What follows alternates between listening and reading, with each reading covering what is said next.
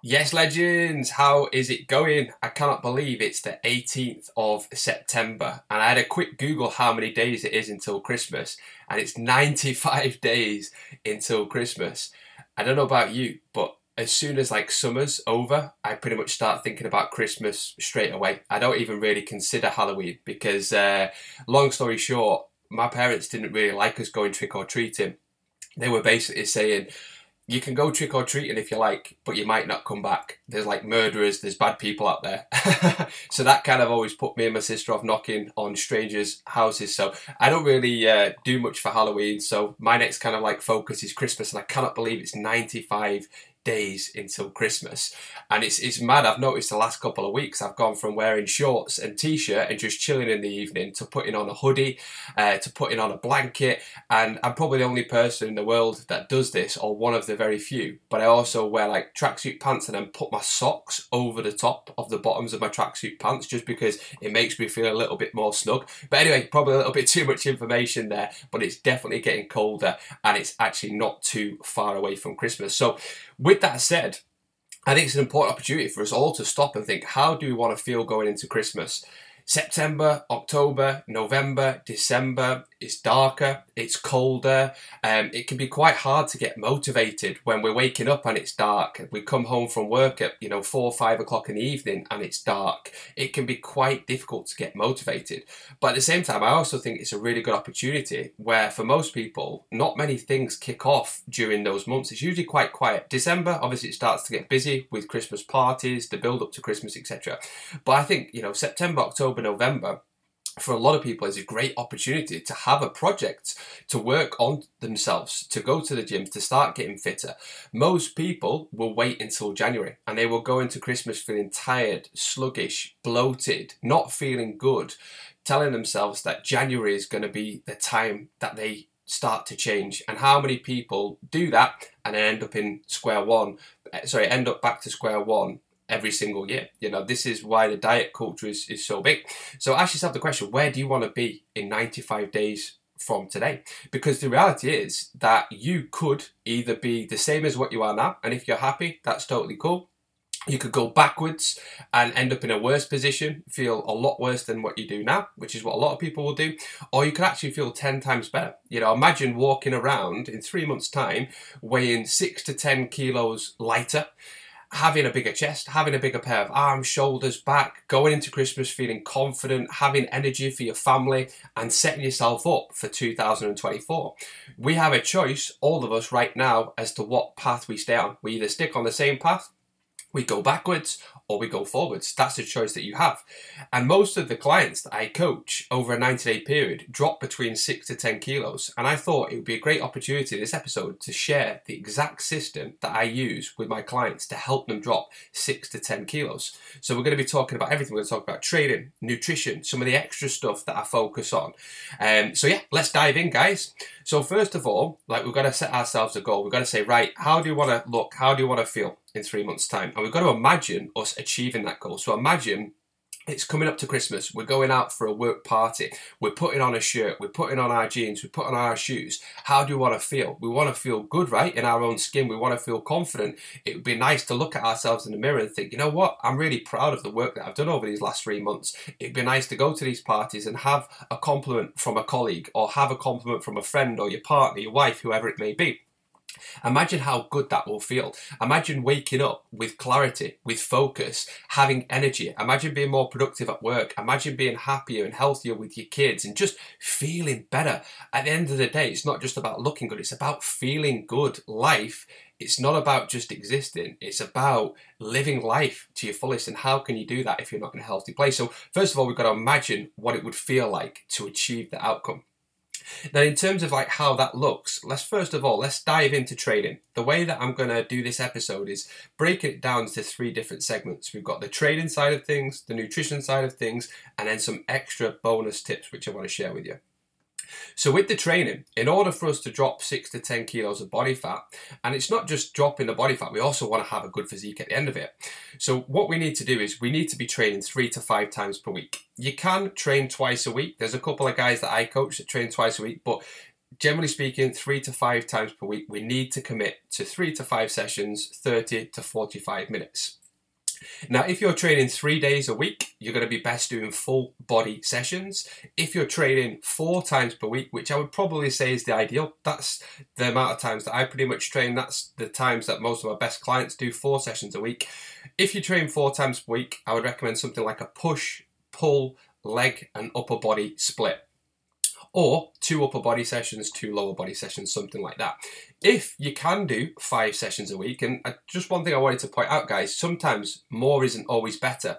We've got to understand, are you able to recover from 5 sessions, and can you actually commit consistently to 5 sessions?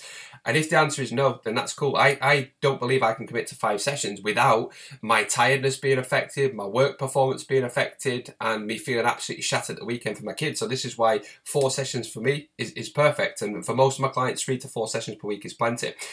I've got a couple of younger guys who don't have the same level of commitments, and they can, just chill a little bit at the weekend, so 5 sessions for them is great. So if you were to do 5 sessions, you could maybe add in like an extra arm session, a bit of a luxury session, or hit your legs or hit a weaker muscle group a couple of times. So 3 to 5 sessions per week, and depending on how many times you train will depend on what type of training split is going to be best for you. Those are the type of splits that I give my clients. In terms of exercises, so obviously this is just going to be quite general, because when somebody comes on board with me, I look at their physique and straight away I know, right, this is what we need to work on. We need to build out the chest. We need to strengthen the mid-back muscles. We need to bring out the side shoulders. But as a general rule of thumb, what we want to do is pick exercises that are going to give us the most bang for our buck and hit large surface areas. So, for example, doing a bicep curl is great. It feels good. It's quite easy to do, but it's not going to build the same level of muscle compared to a pull-up, which is going to hit your biceps, it's going to hit your forearms, it's going to hit your upper back, your mid-back. It's going to hit so many different muscle groups. So we want to try and pick compound exercises that recruit large surface areas of the body. So for example, for your chest, you've got your presses like your bench press, your flat dumbbell press, your incline dumbbell press. For your back, you've got exercises like the deadlift, you've got your bent over rows, you've got your one arm rows, you've got your pull-ups. For your shoulders, you've got exercises like your shoulder presses, your barbell military presses. I'm also a big fan of doing side raises. I love side raises, and also rear raises. I think they really cap off your shoulders and give you that kind of like broad shoulder look. For your biceps, stuff like chin-ups. For your triceps, they're going to get hit on a lot of your presses, like your shoulder presses, your bench presses, but you could add in some dips or maybe some close grip dumbbell presses. For your legs, obviously the Mac Daddy, stuff like squats, split squats. All my clients hate split squats, but for me they're the best leg exercise you could do. And if somebody said to me, Nick, what's one exercise you can do for your legs for the rest of your life and you can't do anything else, what would it be? It would be a split squat every day of the week. It's such a good exercise for your quads, for your glutes, for your balance. It's an amazing exercise. So you've got squats, you've got split squats for your legs, you've got hamstring deadlifts, RDLs, Romanian deadlifts for your hamstrings, and then for calves, any kind of calf raise, really. So they're kind of like the key exercises. And then when I program a client's sessions, I will pick the best ones based on their body composition, etc., etc. Another thing I want to share, and this is something that's often overlooked massively by people in the gym. If you go into a commercial gym and look around the gym, you'll see guys blasting out weights and usually lifting them quite heavy and quite fast. One of the best ways to build muscle and actually change your body shape is to actually slow down the speed of your reps. And my clients will tell you this. I'm always going on about slow down the speed of your reps, especially when you're lowering the weight. So say, for example, you're doing a bench press, you're lying back on the bench, you unrack the bar, rather than just letting it drop to your chest and then bouncing it back up, take 3 to 4 seconds lowering the weight before pressing back up. And if you just take 3 to 4 seconds on the lowering part of each exercise, that's going to create far more stress on the muscle. That's when you actually break down muscle tissue. That's when you create muscle soreness. And if you're wanting an aesthetic physique, which is what I want, which is what all the clients that come to me want, that's going to be the best way to achieve an aesthetic physique. Because what we're trying to do is tear the muscle, then repair the muscle. And we're trying to create a muscle pump. We're not just training for strength like a power lifter. We're training a bit more like a bodybuilder, even though none of my clients or me want to be a bodybuilder. We're applying that same principle, but in a slightly different way.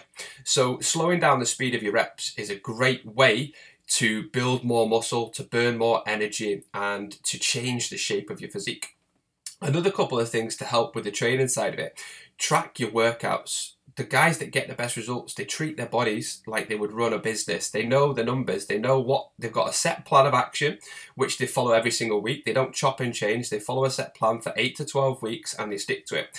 They record the exercises, the sets, the reps. Another bonus tip for you guys as well is, once you've recorded each set, the reps, what weight you're lifting, at the end, rate the difficulty on a 1 to 10. So 1, it was easy, you could do it all day. 10, it was really difficult, you're at your limit. Rate it on a 1 to 10, because when you come to do that workout again the following week, you can look back, you can see the numbers that you lifted, you can see how easy or hard it was, and then you've got data then to allow you to say, right, actually this was like a 6 out of 10, so therefore I can definitely increase the reps or increase the weight. Because what we're trying to do is track and over time get better.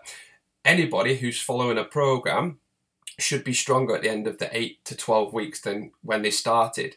And how do you know that if you're not tracking it? That the best guys in the business track the workouts. I have literally got pretty much a whole wardrobe full of gym diaries over the years because I track everything. I could look back 5 years ago and know exactly what I was doing with my training.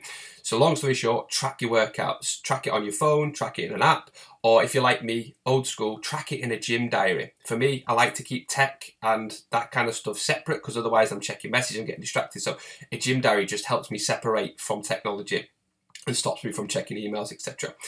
Also, plan out your workouts each week. The guys who get the best results, and one of the things that has underpinned my success from a physical standpoint, is I train the same days every single week. There might be the odd occasion where I'm going on holiday or I get sick and things have to change, in which case I'll adapt. But 80% of the time, I know when I'm training, which for me right now is Tuesday, Thursday, Saturday and Sunday. I've been doing that for a long, long time.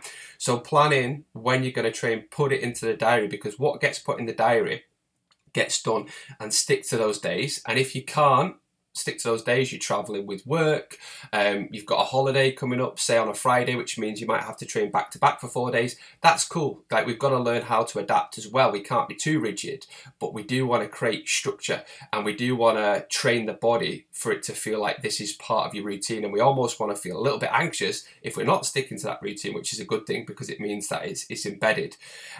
So that's like just a little extra tip. The other thing is, like, with a training point of view, is try and hit a certain number of steps. Everybody says you've got to hit 10,000 steps, and I think that's amazing. That's probably about an hour to an hour and 15 minutes worth of walking. But as long as you're hitting probably 6,000 to 8,000 steps, that's a pretty good baseline. And also, rather than just looking at it each day, look at it over the course of a week. So try and hit maybe 70,000 steps over the week. Now, there might be a couple of days where you go lower, like 6,000, but then there might be a couple of days where you go higher, like 13 to 15,000. So always look at things over a week rather than a day to day. So they're just the things that I would focus on over the next 90 days to get my physique improved, to improve my performance in the gym and to improve my physique. So that's the training side covered. The nutrition side, this is hugely important. This is really what is going to dictate whether you drop body fat, whether you maintain, or whether you gain weight. So first of all, I want to kind of tell you how I figure calories out for clients.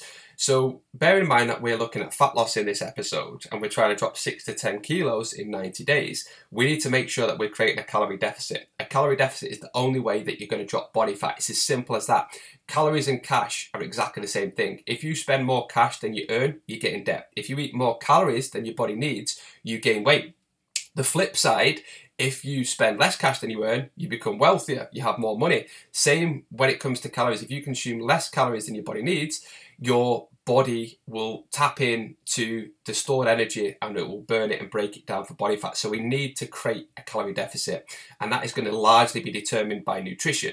The exercise will help, but you know, most people might burn 300 to 500 calories in a workout. Say they do that 4 times a week. Yes, it's going to add up, but the big difference is the nutrition. So how do we figure out our calories on a fat loss phase? So what I typically do with a client, I will find out their weight, I will put it into pounds, and then I will times it by 12. So let's say, for example, I've got a guy that comes to me.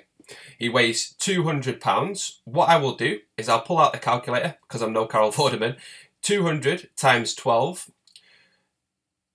equals 2,400 calories. So find out your weight in pounds. and then times it by 12. And that's a pretty good baseline to get when it comes to setting your calories. And that's the amount of calories that you're going to try and hit each day. Then what I would do is times that by 7 so that you've got your calories for the week. And then you could either stick to 2,400 every single day, or you could have slightly higher days and then slightly lower days. Like for me, on my training days, I tend to eat more calories, and on my rest days, I tend to eat less calories. So as long as you're hitting that overall average for the week, that's a good place to be. So first of all, we've got to figure out calories. The second thing we've got to look at is protein, because protein is what's going to help your body repair after a session. It's going to facilitate muscle growth, and it's going to keep you fuller for longer as well. Protein is key. The two most important things that I focus on with clients who are trying to drop body fat over the first 90 days is calories in and protein. So I would say protein, trying to hit a minimum of 150 grams a day. You can go slightly more than that, but ideally trying to hit 150 grams of protein a day, and from good quality food, whether that's meat, whether that's fish. You can top it up with protein and protein bars. For me personally, I find it really difficult to have 150 grams worth of protein like through natural meat. So I tend to eat about 60% of my protein target from natural food, and then I top the rest up with like a grenade protein bar or a protein shake. So they're the two most important things: calories and protein. In terms of the systems that I use with clients, I typically will pick one of 3 systems, and I will switch systems at different stages of a client's journey. So the 3 systems that I use, first of all, we've got a strict meal plan. The second thing we've got is a hybrid meal plan. And then the third thing we've got is a flexible meal plan. So let's talk about those in a bit more detail. A strict plan is where you're following the same food plan pretty much every single day. Or you might have like a training day meal plan and a non-training day meal plan. Now, this is designed based on foods that a client likes. So when a client jumps on board with me, they fill in a questionnaire, and then I basically build a custom plan based on the food preferences, the lifestyle, etc. Now, the benefit of a strict plan is it gets phenomenal results. If results is the number one focus, the best thing to do is stick to a strict meal plan, because you know that if you follow that meal plan, it's hitting the amount of calories that you need, it's hitting the protein that you need. All you have to do is weigh things out, stick to that food plan, you're going to get amazing results. The downside is obviously it lacks variety. It's probably not going to be the tastiest meal plan in the world. So we've got to weigh up what's more important: results or enjoyment, variety, flexibility.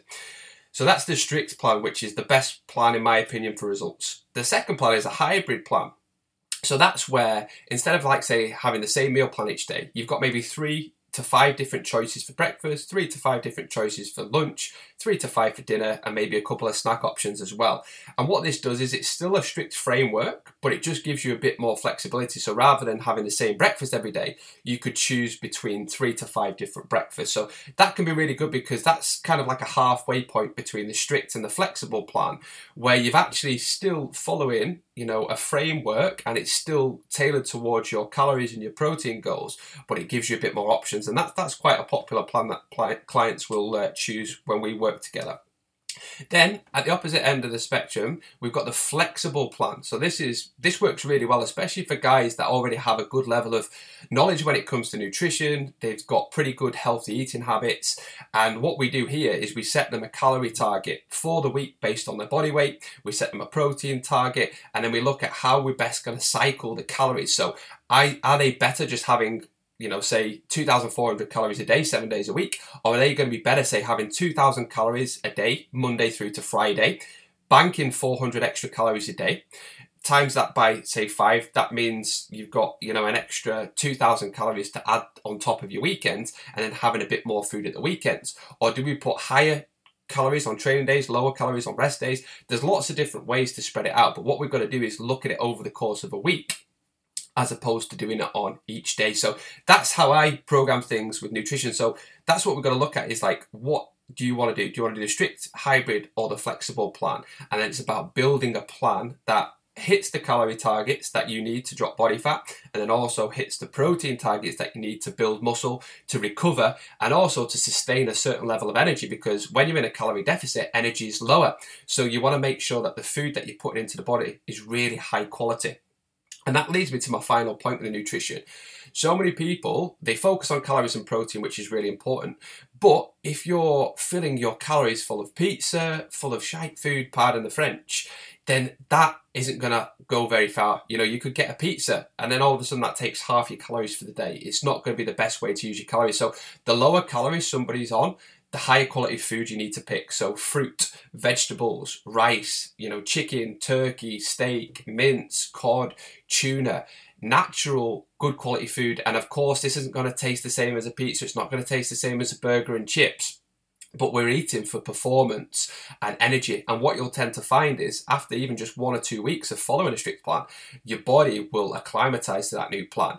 And what you lack in taste and enjoyment, you will get ample amounts of energy. You'll be buzzing. Like I'm literally, you know, since the start of September, August was really relaxed with me from food. And I noticed a decline in my performance. Don't get me wrong, I didn't go mad, but I just drank alcohol a little bit more than I usually would. I had a few more processed foods than I usually would, a couple of holidays. And it's amazing how my mental health, my performance dipped, not to a bad standard, but to a much lower standard than what I'm used to.